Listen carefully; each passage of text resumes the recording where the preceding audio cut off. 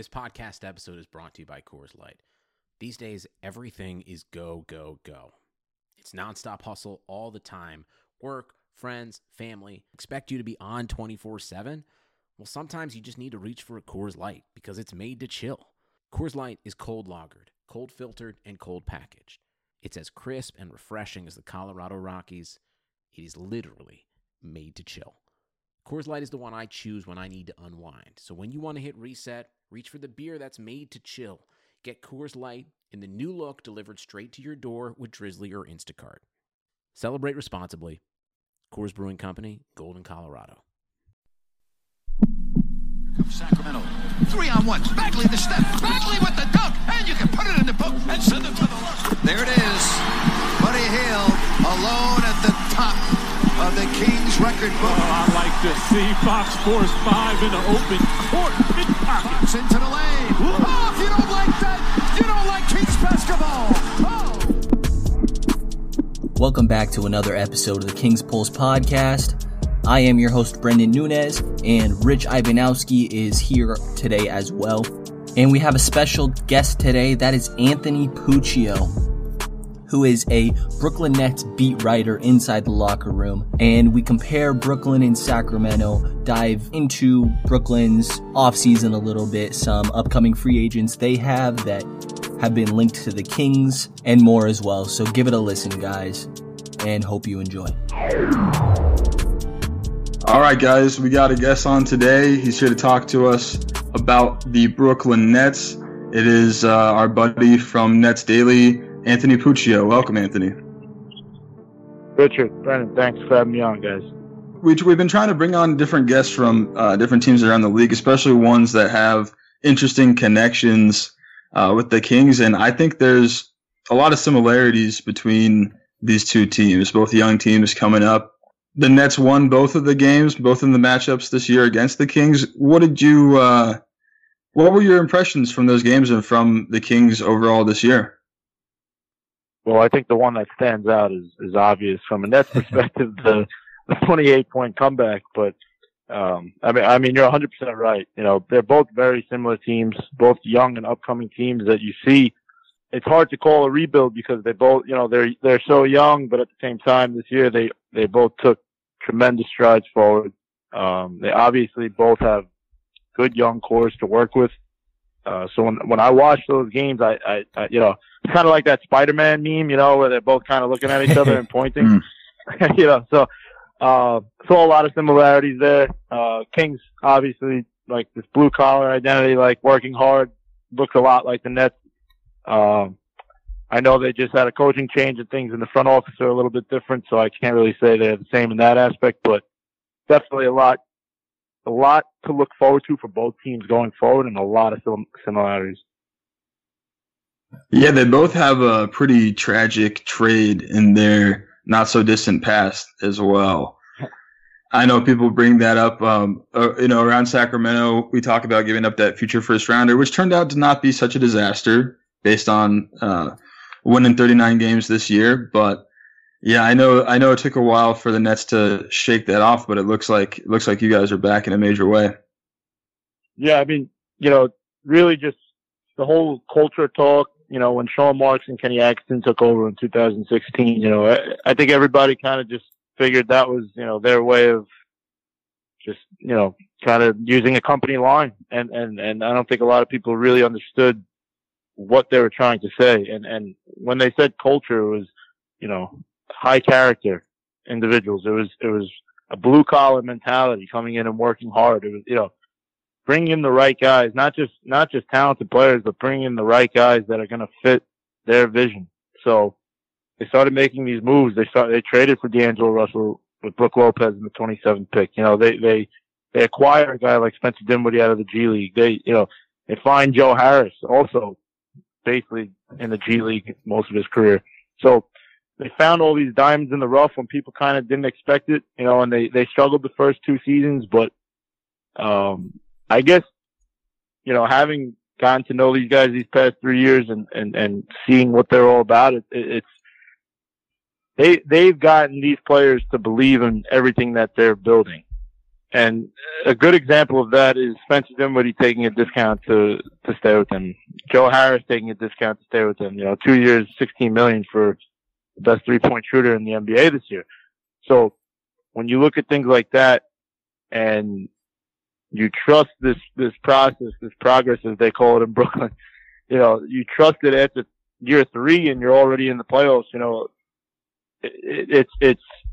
It's crazy to think how far that they've come considering since that Boston trade. So it all starts with Sean Marks and Kenny Atkinson and really just trickles down to everybody else and believing in what they're building. And then the other win, the one that was just a straight blowout, not so much a comeback, that happened at a point in the season where Kings fans were really excited. And that was one of the first times I feel like the Kings really got smacked in their faces. And to me, a lot of it, we talk about the similarities, but there's a difference between these teams too, as far as roster composition. The Kings have really not had a lot in terms of forwards, long forwards, stretchy guys, 3-4s, and the Nets are just stacked with these guys that are 6'6" to 6'9". I mean, it feels like almost all the roster is 6'6", 6'5" to 6'9" guys, and we'll get into some of these guys, but man, I mean, there's a pick like Kurucs and these guys like Musa. I feel like these are the types of guys that the Kings need to start adding to their roster to turn the corner. Yeah, the Nets are very much into this, all analytics and fitting the NBA mold in 2019. And, something Kenny Atkinson emphasized when he first took over was, positionless basketball, ball handlers, wings, and bigs. And I think the emphasis again is that you cannot teach length, especially guys that could handle the rock. You look and that's where the NBA is going today. All the best players mostly are pretty long players that could dribble the ball, that could shoot, that could really do it all. So, you mentioned Kurucs. He fits the perfect model for them as a stretch 4, but somebody that could also play the 3 and move around. You look at Caris LeVert, 6'7" and just extremely lanky, but he could also be a point guard, So, what that does for Kenny Atkinson and the Nets is just, it enables them to be, I guess flexible with everybody. Injuries happen, obviously. They rest guys, whatever it might be. The next guy's got to be ready to step up. And whether it's Caris LeVert, whether it's Spencer Dinwiddie, whoever it might be, they feel like they could put anybody at any position and thrive in it. And I think that's how it has to be going forward, given how, again, the model of the NBA is going, positionless ball. They're very, very much into that. Are you currently paying off student debt? Interested in improving your financial literacy or looking for new ways to earn income in today's ever-changing digital landscape? Well, on the Talk Money with Mesh Lakhani podcast, Mesh will follow paper trails, chat with experts, and break down complex ideas to bring clarity to the mystical financial phenomena. Each episode will be filled with compelling stories covering a broad range of subjects, from buying Bitcoin, dealing with student debt, and everything in between. Listen to Talk Money with Mesh Lakhani on Spotify or wherever you listen to your favorite podcasts and learn how to spend, invest, and earn for today's economy. I'm curious what you would say that you think the identity of this Nets team is. And I know it's difficult with a very big offseason coming up, the question behind D'Lo coming back or maybe having 2 max spots. But what do you feel like? I know you said that, Sean Marks is bringing in hardworking guys that have great attitude, but what would you say this team is based around? Brent, I gotta tell you, maybe I beat the horse to death here, but it is that blue collar identity, and that starts with Kenny Atkinson. He spent so much time, countless amount of years overseas and as a development coach in the NBA, 8 to be exact, before he came to the Nets, and they kind of built off of that, off of his energy. He's up at 4 a.m., looking at film and seeing how he could get these guys better. So when you ask me what the identity is, even when they were losing under Kenny Atkinson and Sean Marks the first 2 seasons, they were competing. They wanted it to be known that, you're not going to come into Brooklyn and get an easy win at the very least, so really they've taken a lot of pride in just having guys in the gym. I mean, you look a couple weeks ago, they're in the playoffs a little bit over a month ago, and guys are already back in the gym at HSS Training Center in Brooklyn. They're all playing together, even the free agents, Damari Carroll, Jared Dudley. So little things like that, just being cohesive and everything like that. But when you ask identity, it's about working hard and just seeing fruit to your labor, and that's what they're getting now. They're showing it obviously with their most previous playoff appearance, which nobody expected. Yeah. And they're getting a lot of props for it. So really they have to keep building on it. The most important thing though is that they don't burn themselves out, because I think the thing is with these type of teams, when you do build your identity off of blue collar and working hard and all this stuff, I think, it's easy, especially for these young guys that aren't accustomed to 82 games, making sure that you don't burn yourself out by the time playoffs hit. And I think the Nets kind of did, especially since they had a really, really tough schedule towards the end. But it's definitely all revolving around this hard work and high character individuals that want to get in the gym with them and get better. You mentioned a lot of role players there that I want to get to eventually, but I'd like to start with, one guy that's obviously had to work really hard to improve his game. D'Angelo Russell has, obviously had a breakout year here. I wanted to get your impression of him in comparison to a guy like De'Aaron Fox. Do you think that they're on the same level? Do you think that Russell's a step ahead? And I guess the way I'd pose this question to you, just as a hypothetical exercise here, do you think if Fox and Russell were switched places, if Fox were the starting point guard of the Nets this year, do you think they would have made the playoffs? I'm not too sure about that. That's not to discredit anything that De'Aaron Fox has done this year. He's only 21 years old. I think that D'Angelo, this was his fourth year.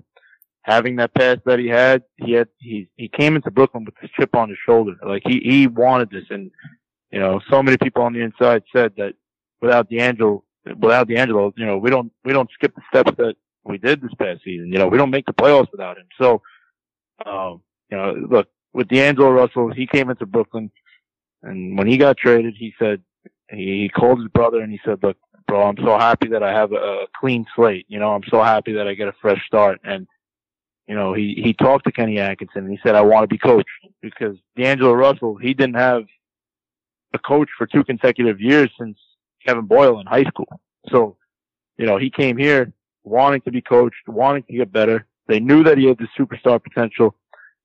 Now, obviously that's his next step, is reaching that level. But, I think just given his circumstances, like him and the Nets were kind of on a parallel in the sense that they both needed a second chance.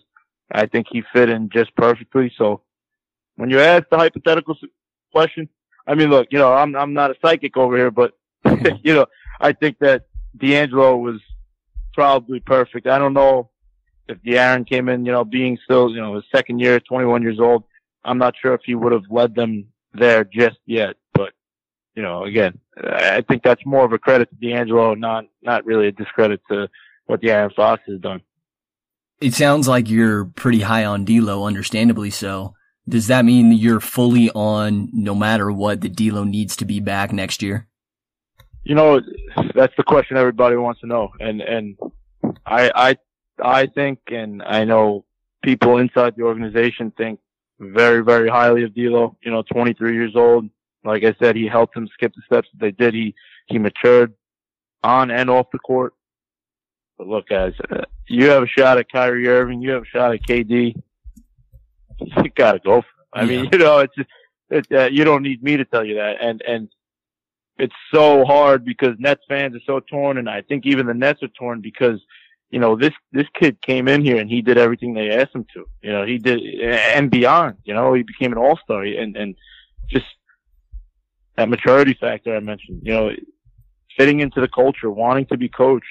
I think it's a hard thing for them because if they do let him go, it kind of goes against everything that they've preached in terms of culture. It goes against, talking about guys getting better and development and raising these young guys without skipping steps. But again, it just comes down to the fact that if they renounce D'Angelo Russell, they have 2 max spots, and they're a 42-win team and you know, the biggest market in the world. You know, so Kevin Durant and Kyrie Irving, and which I've heard that Kyrie Irving is very much so interested in joining the Nets. Kevin Durant is going to give them a meeting. You know, I don't think D'Lo knows his future, and right now that's kind of putting people in Nets fans in a swivel right now. Yeah, that sounds like a really interesting situation because, like you said, so much of that identity does come from D'Angelo, and he seems to fit. You know, it's kind of what we had predicted. We talked about D'Lo in our last episode, and we kind of figured the comparison was at a place where neither team would trade or make that swap. They each think that they got their guy, and they each fit their team so well. But maybe on a personal level, and you know, I know that you are an unbiased reporter as well as a fan. It's difficult sometimes to balance those things, but maybe speaking for fandom as best as you can, is that something that you think Nets fans would be upset about? 100%. And it's crazy because, you know, I tweeted something out, you know, that the Nets, the best free agent that has ever signed with the Nets was Armin Gilliam in 1993. I mean, you know, they have never been in this position to get these guys. So it's hard for fans to be spoiled and, you know, like, be picky and say that they don't want Kyrie Irving. I mean, you know, you tell me that a year or 2 years back, and I think people would be jumping up and down. But now that they've taken these steps and really built it on their own, you know, it was organic. It was built from the bottom up. They did it on their own. They drafted most of these guys. They took in D'Angelo as if, you know, he was the lottery pick that they never had in Boston with the Boston trades. It's just, yeah, it's tough. Like they don't really know if they want to commit to him, especially if these guys want to come to Brooklyn. It's a crazy offseason in general, like we said. I know you got these 3 draft picks that are practically all first rounders. You have your own, Denver's, and then the second rounder from New York, first pick of the second round. And Shams put out an article today talking a little bit about AD. And I saw the Nets thrown on the list that would be interested as well, which just adds a whole nother complication to your offseason. What does that package look like? So that's another thing. You know, we talked about Anthony Davis, and again, like if they were to trade, and look, they have the pieces. I really do believe that they have the pieces to compete with all these other teams that want to get AD. And you look at Caris LeVert, you look at Jared Allen and D'Angelo Russell, Spencer Dinwiddie, Joe Harris, Rodion Kurucs, even Musa down who played in the G League. You know, I don't know what a package would look like, but I'm almost certain that they would not want to include Caris LeVert. I think they'd be okay with trading Jared Allen. Now, the problem that they run into is much like what I mentioned with D'Angelo Russell and him re-signing or not. You know, if they decide to just cut their whole roster for Anthony Davis, it really, everything that they've preached in terms of culture and development and everything like that, building it from the ground up, not skipping steps, you know, it would be put into question because for obvious reasons. They'd be contradicting themselves. They'd be trading their whole team that they built these past 3 years for one guy in hopes that he resigns too. So, yeah. I think if you do actually look at a trade though, speaking hypothetically, I think the Nets would have to put Jared Allen on the board. I think it would be him, Kurucs, either a Dinwiddie or Joe Harris, you know, maybe 3-4 first round picks, you know, like they have the 17th pick this upcoming draft. Yeah, I mean, again, they have pieces. I don't think that they want to give up too much of their core. They don't want to give up Caris LeVert and Jared Allen. I think it's more one or the other. And if they're going to give up LeVert, you're going to have to take back Allen Crabbe's contract. Okay. Right. You know, I am really high on Jared Allen, actually. I think that, I mean, understandably, a lot of people are somewhat, but I go a little crazy on it sometimes. I think that, you know, people talk about John Collins a lot, and that's understandable.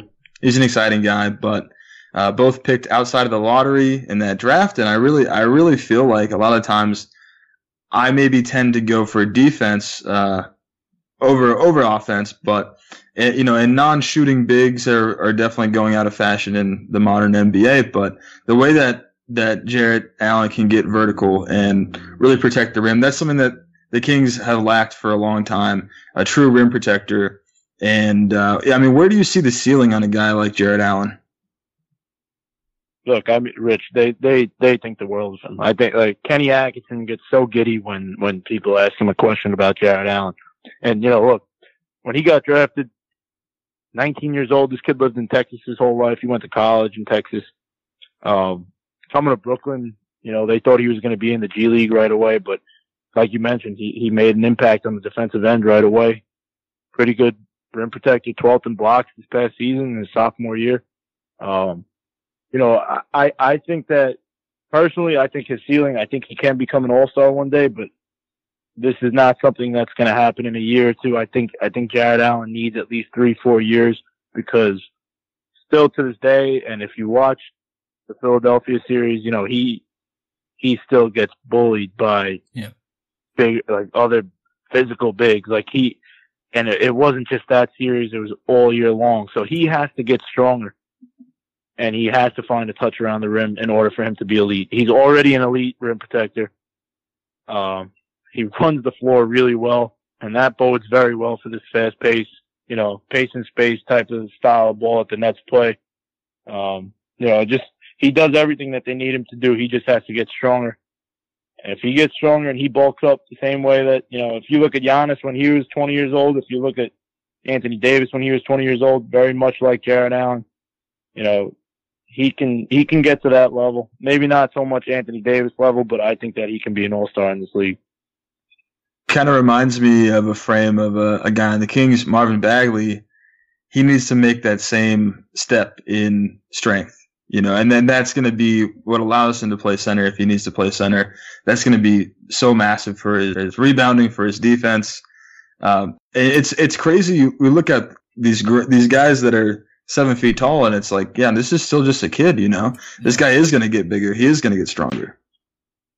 Right, and that's basically the focal point. Is just, this kid works hard. Jarrett Allen works really, really hard, but he's not going to put 20 pounds on him one summer. And like you said, he's still 20 years old. So, if they're patient with him, if teams are willing to be patient with him, they're going to get a really good player if the Nets decide to trade him, or if they decide to keep him, whoever does have him. They got to understand that he's going to produce right now, but again, it's going to take time. He is still a project. He's still very, very young. And I know that you guys are looking for someone to back up Jarrett Allen as well in that 5 position. And I think that Dedmon is obviously a very big one here. I think I've realized that there's a ridiculous amount of teams that are going to be fighting over Dwayne Dedmon. In that same Shams piece today, he was saying, of course, Atlanta's looking to bring him back also, something along 2 years, $14 million. I think a lot of teams would be willing to pay that. There's guys like Robin Lopez and different things like that. What sort of names interest you in that backup center? And I know the Kings are looking at the same thing, but more of a probably starting position there. I think, there's so many names that we could talk about, but I think honestly the Nets would love to bring Ed Davis back. He was the perfect mentor for Jarrett Allen, off the court, on the court, in his ear all the time, but not over the top, just more a leader by example, just giving him tips, keeping it real with him. And what Ed Davis did this past season, in such a limited amount of time, I think he was the most efficient rebounder in the NBA. He was kind of that perfect backup big. Now, the question is whether, Ed Davis, like Spencer Dinwiddie and like Joe Harris, if he's going to be willing to take a discount to stay in Brooklyn. And that's kind of been the talk around here. And look, having spoken with Ed myself, he says that he wants to stay here long term. He probably would take a little bit of a pay cut, but I talked to him mid-season. Now you look back, the season that he did have, I think that he'll have bigger offers, and at the end of the day, money talks. It's just a matter of what he wants. He likes Brooklyn. He likes everything that they do with the performance team. He likes the way that they're going. his family lives in Philadelphia, so he's not far from home. So really, again, like I know people focus on the Dwayne Dedmons of the world, the Robin Lopez's of the world, but I think that Ed Davis is somebody that they definitely want to bring back. He's that veteran leader that they need. Well, I don't think it's that much of a secret that a lot of Kings media has focused on him as well. I know a lot of the guys over at Sacktown Realty love Ed Davis. The Kings have been awful at rebounding for years now. And like you said, I mean, this is the kind of guy who is just grabbing every board that he sees. He's just like a Hoover out there. And I mean, honestly, the $4.5 million deal, the 1 year deal, I feel like something bigger is definitely out there. I think the Kings would certainly be interested in offering him more. What do you said you see? Maybe he would take a pay cut to stay, or at least relative to other offers. But what are you seeing for him financially going forward? I feel like he's going to get $6 to $8 million offers out there, or at least I would hope the Kings would offer that. Yeah, I would have to agree with that. I think that there are definitely teams out there that would be willing to throw 6 to 8. I think the Nets would if they're in that position and they don't land all these big free agents that they want. I think he'll be back because I think that they're willing to spend the money on him, whatever it might be. Again, I think it's around that $6 to $8 million price range, but it's just so tough to predict what his value is to the Nets, at least in terms of money, just because I don't know what's going to happen in free agency. We don't know anything with that, but Ed Davis is probably one of the most intriguing yet quiet cases in Brooklyn, just because he was so important to this team. I don't think they make the playoffs without him, and there are so many teams around the league that could use him. Like you just said, the Kings would love to have a guy like that, and just like Brooklyn, he would be a great leader to follow for Marvin Bagley Jr. and Willie Cauley-Stein. The Kings Pulse podcast is recorded and hosted on Anchor. It is the easiest way to make a podcast, and it is 100% free. It gives you everything you need to record, edit all of it so it sounds smooth and professional, and upload it all from your phone and or your computer. They distribute your podcast to every major platform. They give you an opportunity to make some money in the process as well. Download the Anchor app or go to anchor.fm to get started. The Kings Pulse podcast is now available on the app Podcoin. That is an app where you literally get paid to listen to podcasts. Our podcast is on there. There's plenty of other great content as well. How it works is for regular listening, you earn 1 Podcoin every 10 minutes. There's bonus podcasts as well that will include the Kings Pulse podcast that you earn 1.5 Podcoins for 10 minutes. And there's also streak listening where you can earn up to 2 or 2.5 per 10 minutes, and you can put those pod coins towards gift cards and other prizes as well that have a cash value. Be sure to download Podcoin and listen to our podcast and the rest of the podcasts that are on there as well. And there's a couple other upcoming free agents that were on Brooklyn last year that Sacramento has been linked to as well in that backup small forward position, being Jared Dudley and DeMarre Carroll. And Dudley has actually been directly linked to the Kings, saying that, that'd be an interesting place to play, go and mentor a little bit. But I know he was really what felt like the heart and motor of this team at times last year, especially during the playoffs, wearing it on his sleeve and all that. What's your feeling on these guys potentially coming back to Brooklyn? I know a lot's up in the air, but it seems like most of these guys look like they're looking to come back. Yeah, I mean, look, they want to come back, and they've voiced that. They want to be in Brooklyn as long as they can, but they also understand the business. They understand the Nets are, big game hunting right now. But I got to tell you, Jared Dudley, you hit the nail on the head. Like he was the heart and soul of this team. He was the veteran leader that they needed. All these years they had Brook Lopez, that was coming back to be that veteran leader. They kind of relied on him. And when Brook was gone after that D'Angelo Russell trade, there was a void because they had all these young guys, but they didn't have their leader that was on the team for, 9 seasons, so Jared Dudley brings that veteran leadership to the table, and he also does contribute on the court too. He's just such a smart basketball player, and I think they're going to do whatever it takes to get him back. But again, the question is, how much is he going to command? At the end of the day, that's really what it comes down to. I think they really want to bring him back. They know how important he is. He was crucial for D'Angelo Russell and Jared Allen, and really just everybody. I mean, the Nets started 8-18, and Jared Dudley held the players only film session, and they spoke, and he was the leader. He was the coach of the room there, and the Nets, they won 20 of their next 26 games. And that's really what propelled them is that leadership. So, you have these 3 guys you mentioned, Ed Davis, you have Jared Dudley, and you have DeMarre Carroll. Your 3 veteran leaders all on expiring deals. And you have a bunch of, young 20-year-olds on the team that just took a huge step forward behind the leadership of these older guys.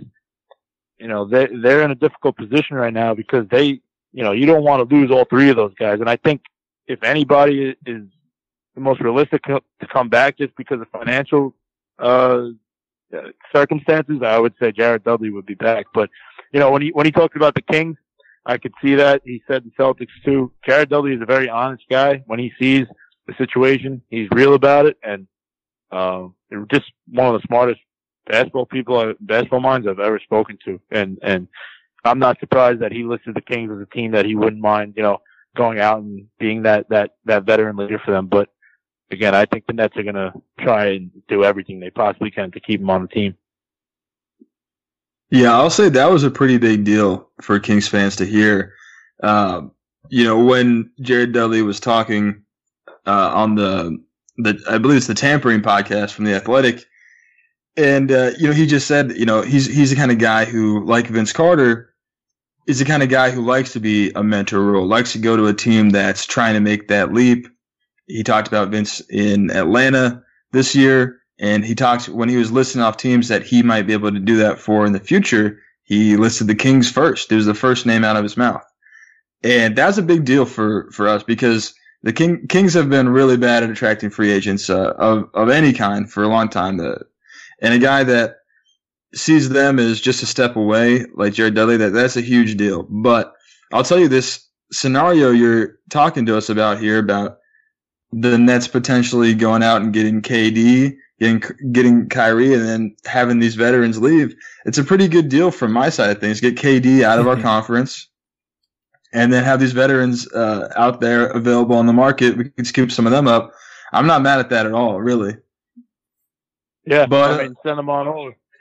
Yeah, honestly. But going forward, so is that impression that he has of the Kings, as someone who is outside of the Kings media, does that feel accurate to you that the Kings are a team that is making this push and is going to start attracting more veterans like Dudley?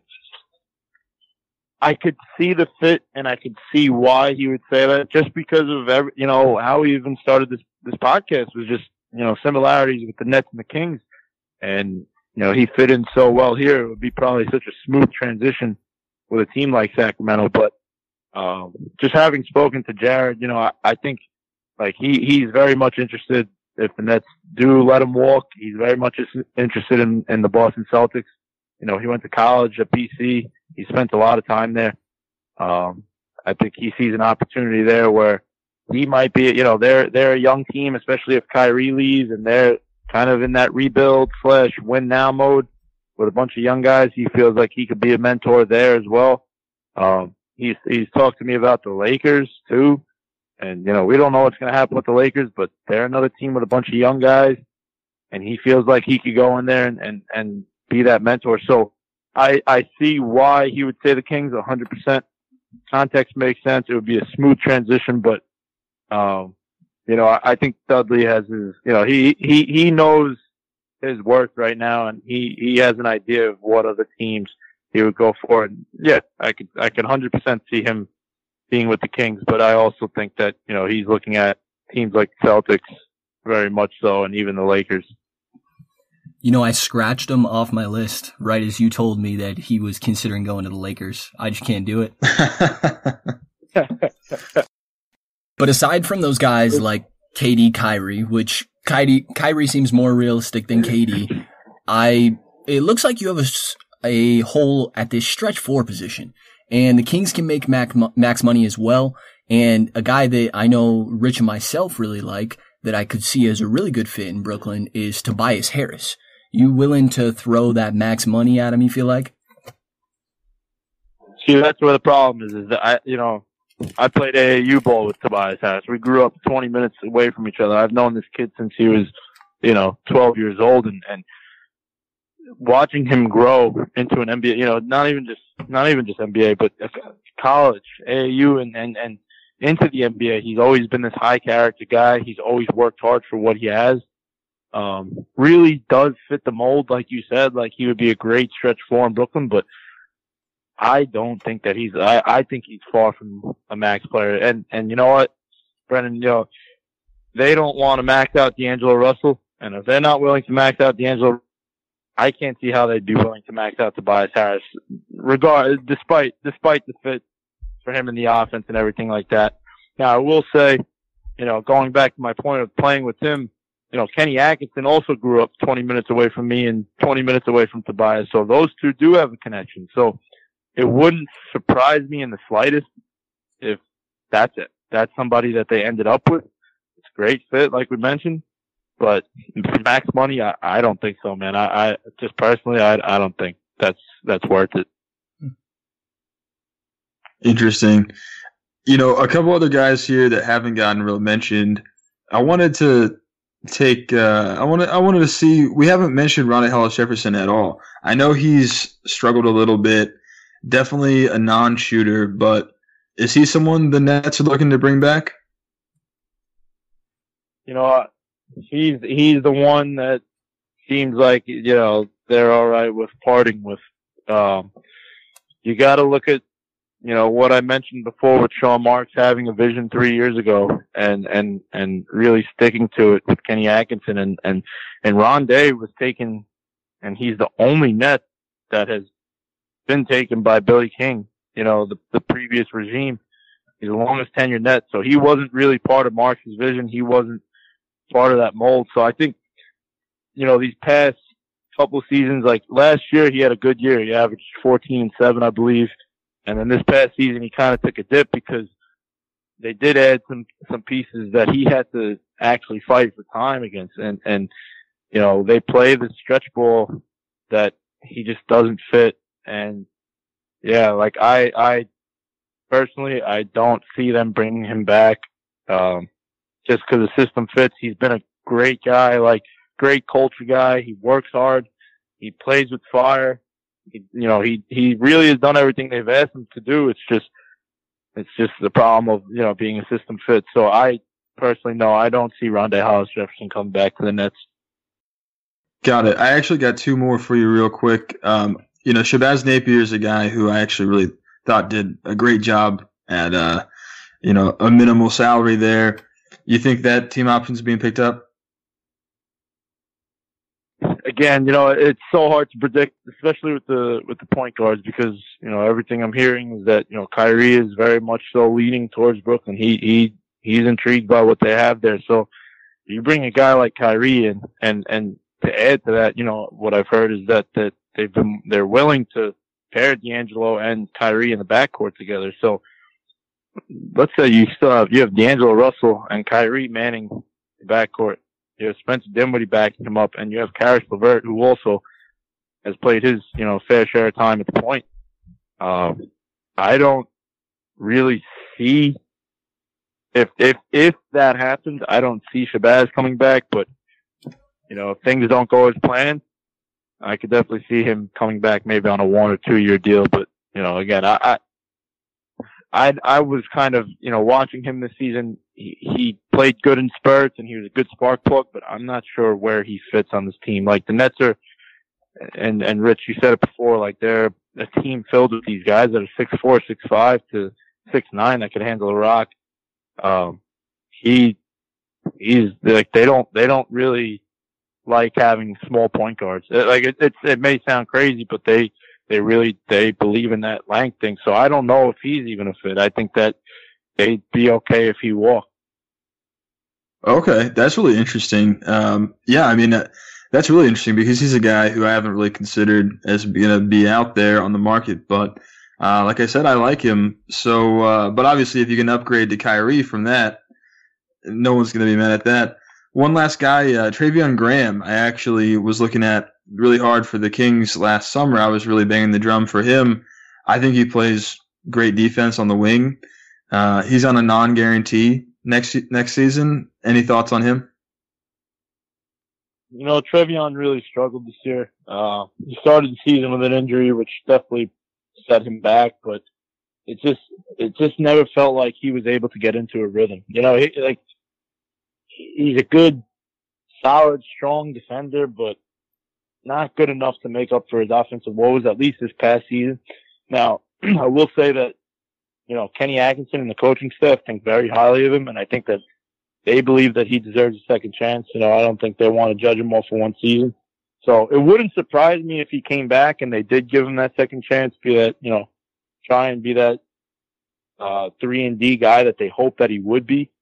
But, you know, again, he was probably the last name in the locker room that you would hear this year around Brooklyn, because he really, he just didn't get it done really on either side of the ball. I think he shot, you know, below 35% from the field, something like 28% from three. You know, it didn't work out this year.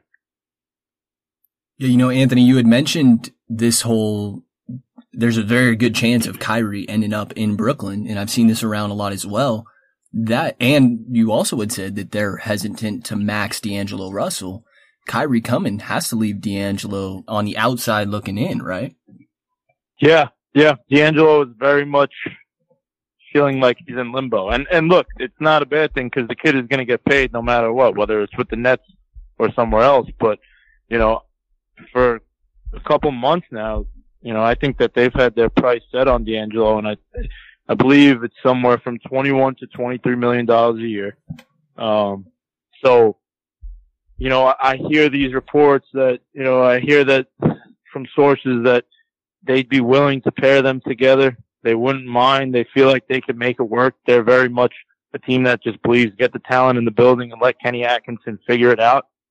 But, you know, if you look at D'Angelo Russell, or if you put yourself in D'Angelo Russell's shoes and you see this guy coming after what you've done, yeah, like you got to feel like an outsider. And he, right now, his state of mind, he's going with the flow because he doesn't know what's going to happen next. And yeah, like it's a tough position for him, and it's a tough position for the Nets. But I will say this, and I'll end it with this.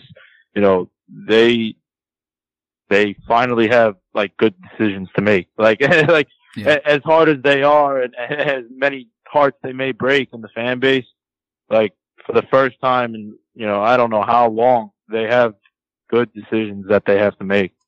So be honest with us here. You think that this whole they can play side by side thing, is that the Nets trying to, you know, sound good and sound like they're gonna do their best to respect both players, you know, keep their options open, or do you really see that as something that could work on court? I think it's a little bit of the latter. I definitely see where you're coming from with that, with, you know, trying to respect both of them and make sure they don't, you know, anger anybody. But at the same time, I do believe that, you know, Kenny Atkinson and his coaching staff, they're all point guard heavy, point guard savvy people. They like to develop these guards, these ball handlers. I think defensively they would get killed every night. Like they would have such a hard time if them two were manning the backcourt. But at the same time, there's part of me that believes, you know, the optimistic side, I guess you could say, that believes, you know, you have this two-headed monster in the backcourt, almost like Dame and CJ in Portland. You know, stop it. You know, like, or even, you know, even though they're big men, you look at DeMarcus Cousins and Anthony Davis back in New Orleans, it was rather unorthodox what they did, but it was like, all right, now you got to stop it. You know, so I don't really know how it would work defensively. I think there would be a really bad pair on that end, but offensively, and that's really where the Nets thrive. I think they do believe it could work. I think it's all about talent acquisition and letting Kenny Atkinson sort it out. I guess I can see it. I guess I can see a little bit of. I can see how Russell could get to that sort of Jamal Murray level where he's combo guard enough that they can make it work. I'm a little bit pessimistic from the outside looking in. Yeah, I also, I'm skeptical about D'Angelo working off the ball. Like he kind of needed the ball in his hands to do everything he did, to create for himself, to, create for others. And I haven't seen enough of him off the ball because when him and Spencer Dinwiddie played together, they really didn't play well. It just turned into ISO ball. It just seemed like both of those guys needed the ball in their hands to be effective. So again, if Kyrie Irving comes here and he plays with D'Angelo Russell, I don't think anybody's going to complain, but there's a lot of skepticism, especially on my end, just defensively and taking the ball out of D'Angelo's hands after what he did this past season would be really hard for them to do. If you guys were to strike out on Kyrie, Kemba, and most of these max guys, and then Indiana, Dallas is throwing a max offer at D'Angelo Russell, do you feel you're sort of forced to match that in this situation? Because you got a lot of money right now, and you need something moving forward. It's not like next year's free agent class is anything to get excited about. Yeah, this is where things get difficult, because then teams who do what Sean Marks has been doing to other teams, putting that max down and putting other teams in cap hell. So I think that if they do strike out, I think they have no other choice but to pay the man. Even though they have their price set, they strike out, they have to pay him the max if that's what other teams are going to offer him. If they even let it get to that point, if they don't re-sign him before then, which is definitely a possibility. Woj just said it before. I wouldn't be surprised if they did it, but at the same time, bringing back the band isn't the worst thing in the world, especially since they're a bunch of young guys. Like if they did bring back the same team, I think the trajectory speaks for itself. They took a 14-game improvement this season, 14-game jump. So, if they do strike out, I think you have to match D'Angelo. You have to match whatever they offer D'Angelo, and you rock with what you had this season. Obviously, a lot of these guys want to be back. Yeah. Under that same situation of striking out, even beyond D'Angelo, do you think that leads to a chance of you overpaying for some guys that wouldn't have come here in the first place just because you do have this money available?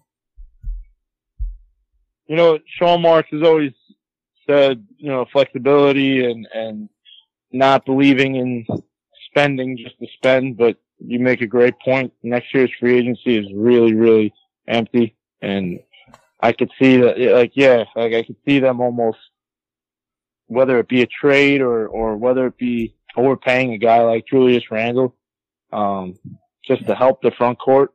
Yeah, I can see them doing it, but it would go against everything basically that they've preached in terms of, they don't want to spend just to spend money. They want to stay as flexible as possible. Makes sense. You don't want to be stuck with some of these terrible contracts long term, because obviously there's more than just next offseason. The last max guy that I wanted to get your thoughts on is Jimmy Butler. I know that the Nets are very big on their culture right now, and Jimmy's a little bit of a question mark there, but we've said that we feel like he could come to Sacramento. I think obviously there's a really good chance he stays in Philly, but we thought that Jimmy could make it work in Sacramento because they are a hard playing team, and that Jimmy's issue with Minnesota was that these guys weren't playing hard. They're not hustling. And I just don't feel like that's an issue in Sacramento. And am I right in thinking that it's the same thing in Brooklyn? Yeah, I think, and this is another unpopular opinion in the Nets world, but I've said it. I think if Jimmy Butler came to the Nets, I think he would be great, because look, the clean slate, obviously what happened in Minnesota, we don't know, but much like D'Angelo Russell, you can't judge a guy's past, off of 1 year, off of what we've heard in the media. We don't know the true story. We don't know, there are a lot of narratives placed that, we don't know it, but we do know Jimmy Butler as a basketball player, and we know the type of style of ball he likes to play. We know that he's a gritty basketball player. I think he would be a great fit here. The problem is that, he's hitting his 30s. He's And do you want to commit 4 years to somebody like that? 4 years of max money to somebody like that when you have this young team? And you ask yourself, does he put the Nets or does he put the Kings over the top? And I don't think so. I think maybe, for the Nets case, they're the 6th seed this year. Maybe they jump the 5th or 4th spot, but I don't think that he's a guy, but I think he would be a very good fit. Yeah, I understand that. I would agree. I mean, I feel like he does fit the identity. You were talking about a little bit of that blue collar guy, and you have a bit of a hole there. I know that there's also obviously the Thibodeau legs on him, and you worry about the age. I understand that. Last thing I wanted to get your opinion on is we've seen Dinwiddie talk about it on social media. I saw you had said that the Nets were potentially looking at trading up from that 17 pick, having been linked with the Suns draft pick.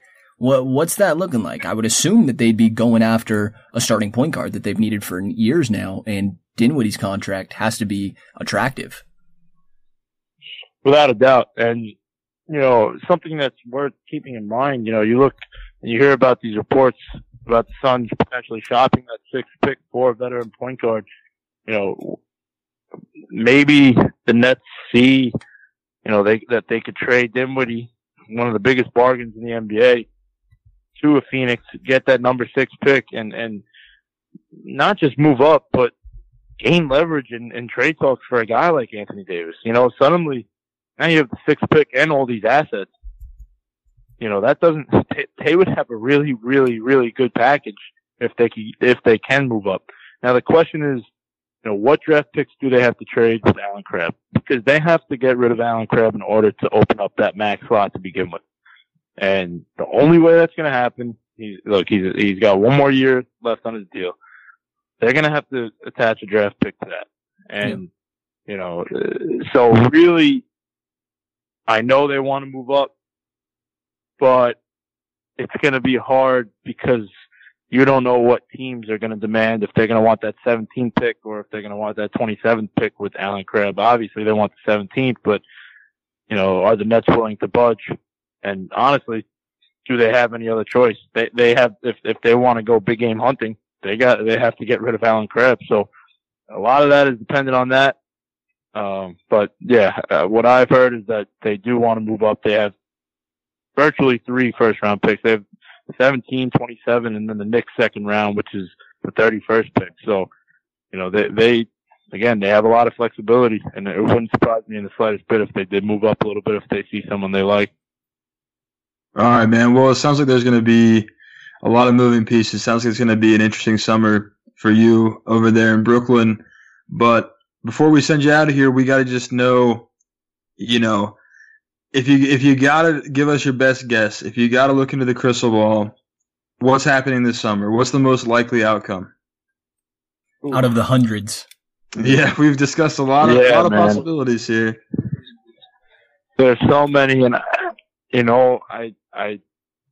I really do believe that Kyrie and his camp are convinced for Brooklyn. I'm not sitting here saying he's going to go to the Nets or anything like that, but I think if there's anybody that we're talking max free agents, I think he's the most realistic.